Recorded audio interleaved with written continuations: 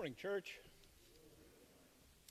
Scripture lesson today is from the 13th chapter of Luke, verses 1 through 9, and I'm reading from the Common English Bible translation. Some who were present on that occasion told Jesus about the Galileans whom Pilate had killed while they were offering sacrifices. He replied, "Do you think the suffering of these Galileans proves that they were more sinful than all the other Galileans? No, I tell you, but unless you change your hearts and lives, you will die just as they did. What about those 18 people who were killed when the Tower of Siloam fell on them? Do you think that they were more guilty of wrongdoing than everyone else who lives in Jerusalem? No, I tell you, but unless you change your hearts and lives, you will die just as they did." Jesus told them this parable. A man owned a fig tree planted in his vineyard. He came looking for fruit on it and found none. He said to his gardener, "Look, I've come looking for fruit on this fig tree for the past 3 years, and I've not found any. Cut it down. Why should it continue depleting the soil's nutrients?" The gardener responded, "Lord, give it 1 more year, and I will dig around it and give it fertilizer. Maybe it will produce the fruit next year. If not, then you can cut it down." This is the word of the Lord.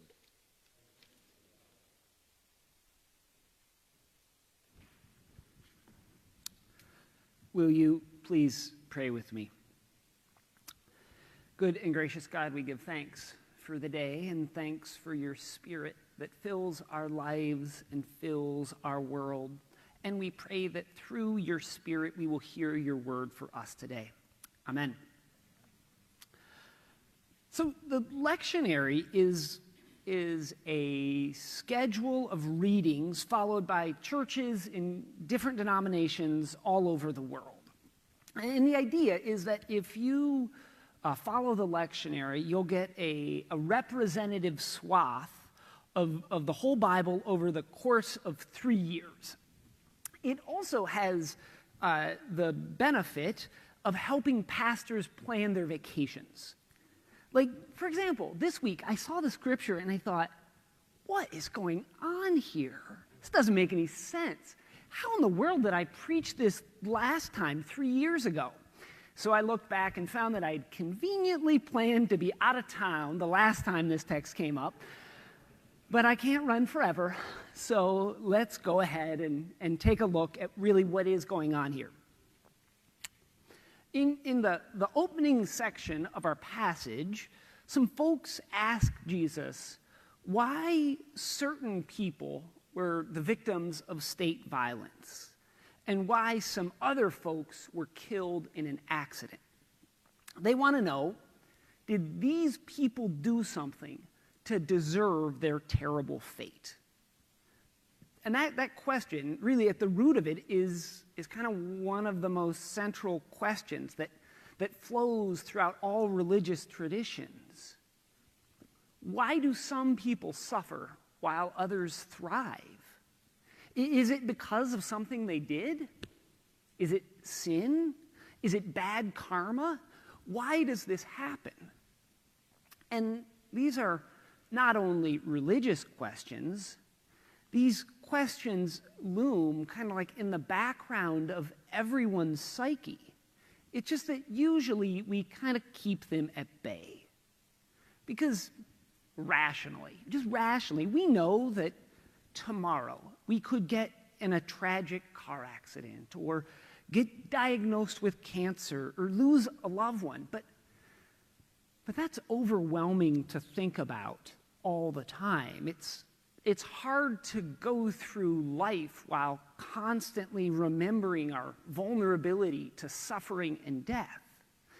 I mean, just speaking from experience, if I attempt to contemplate mortality while also trying to remember the 6 things I need to pick up from the grocery store in order to make dinner, I'm going to end up making a second trip to the store.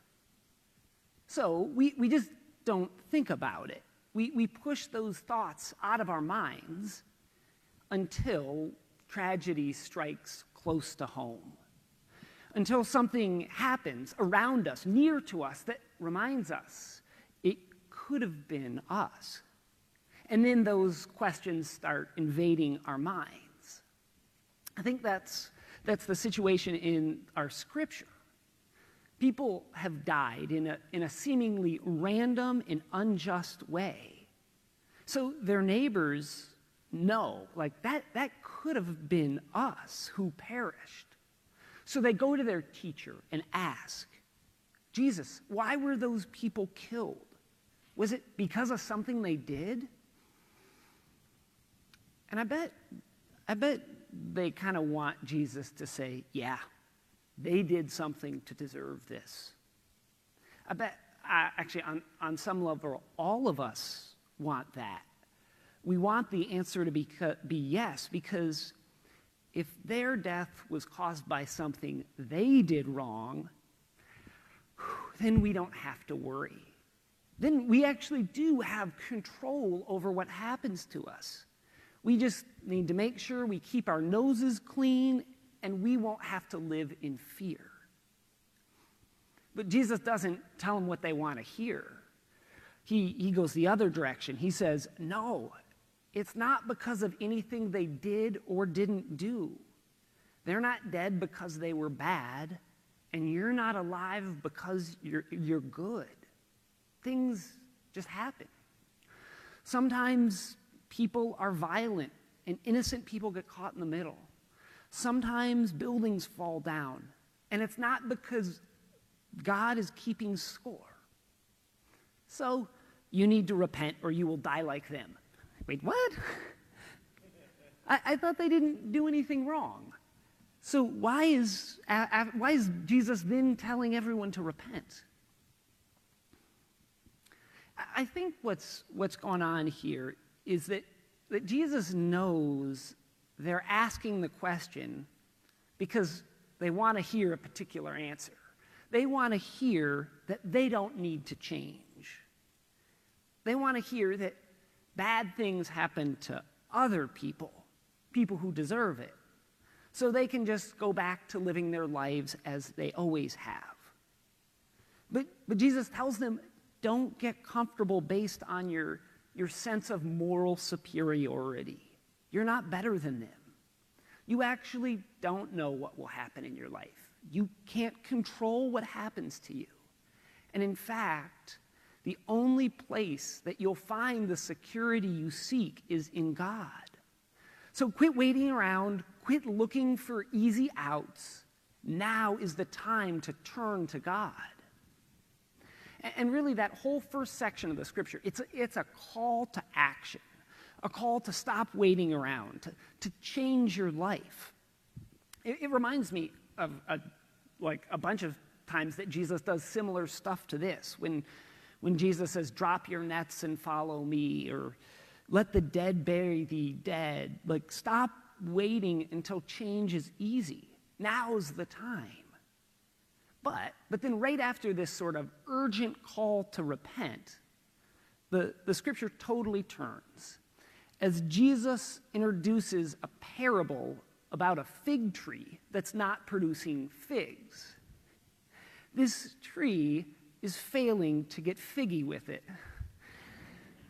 It's terrible. It's a horrible joke that I made in the office, and Amanda promised she said, this is my last week. You have to make a bad joke. So that's your going away present. But we're back. The person who owns the vineyard, he's frustrated that the tree has no figs. So he wants to cut it down. But the gardener says, let's give it some time. Time to put down fertilizer and make sure water reaches the roots. Let's give some time for the tree to grow and mature. This tree needs love and attention, not cold, rash judgment. And that's sort of the whole parable. So what's that mean, and how's it connected to the bit before? We'll start with what it means. I think we often read this parable presuming that God is the landowner Jesus is the gardener, and we are a very bad fig tree. But if we go with that reading, that means that God's sort of judgmental and uncaring. But Jesus is loving and patient, but that would also mean that Jesus and God want different things, which doesn't really fit with the idea that Jesus is the manifestation of God's presence on earth. And I think, too, just like any time we read the scripture where Jesus and God turn into good cop, bad cop, I start to get a little nervous. And honestly, I think that we are probably more like the landowner than God is.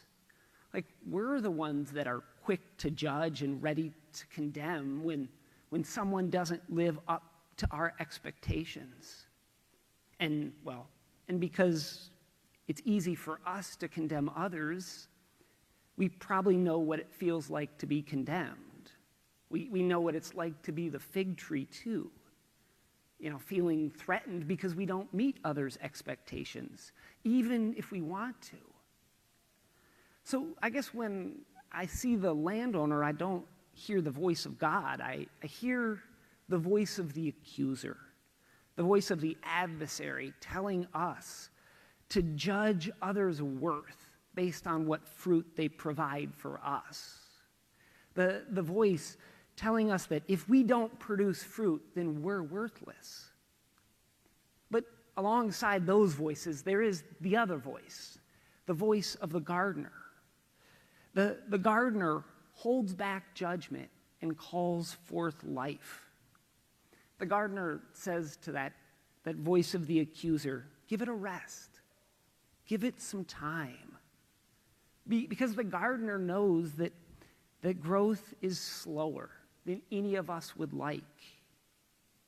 The gardener knows not to judge the tree before we provide the nutrients the tree needs to thrive. The gardener knows this is not the time for death because life is still possible. So to me, the gardener sounds like the voice of Jesus, the voice of God offering grace and care, giving us time, putting faith in us, reminding us that death doesn't get the last word. And I think we need that gardener because often the possibility of life is hard to see. Sometimes it's hard to believe that others can change, hard to believe that we can change. I think even after we're given time, it's hard to believe that maybe anything is happening. Because now what? We're covered in fertilizer? Stinky, rotting fertilizer that makes people wonder if they stepped in something when they pass by. That kind of feels true. That growth is dirty and smelly and messy and doesn't really look like growth at all. But this metaphor, this parable of growth is also beautiful and miraculous. It's this deeply ingrained cycle of death and new life. Because, fertilizer, it's made from organic matter that was once living, but now has died. And it slowly decomposes and provides the nutrients we need to grow and flourish. And of course, this takes time. So we need patience and grace with ourselves and with others.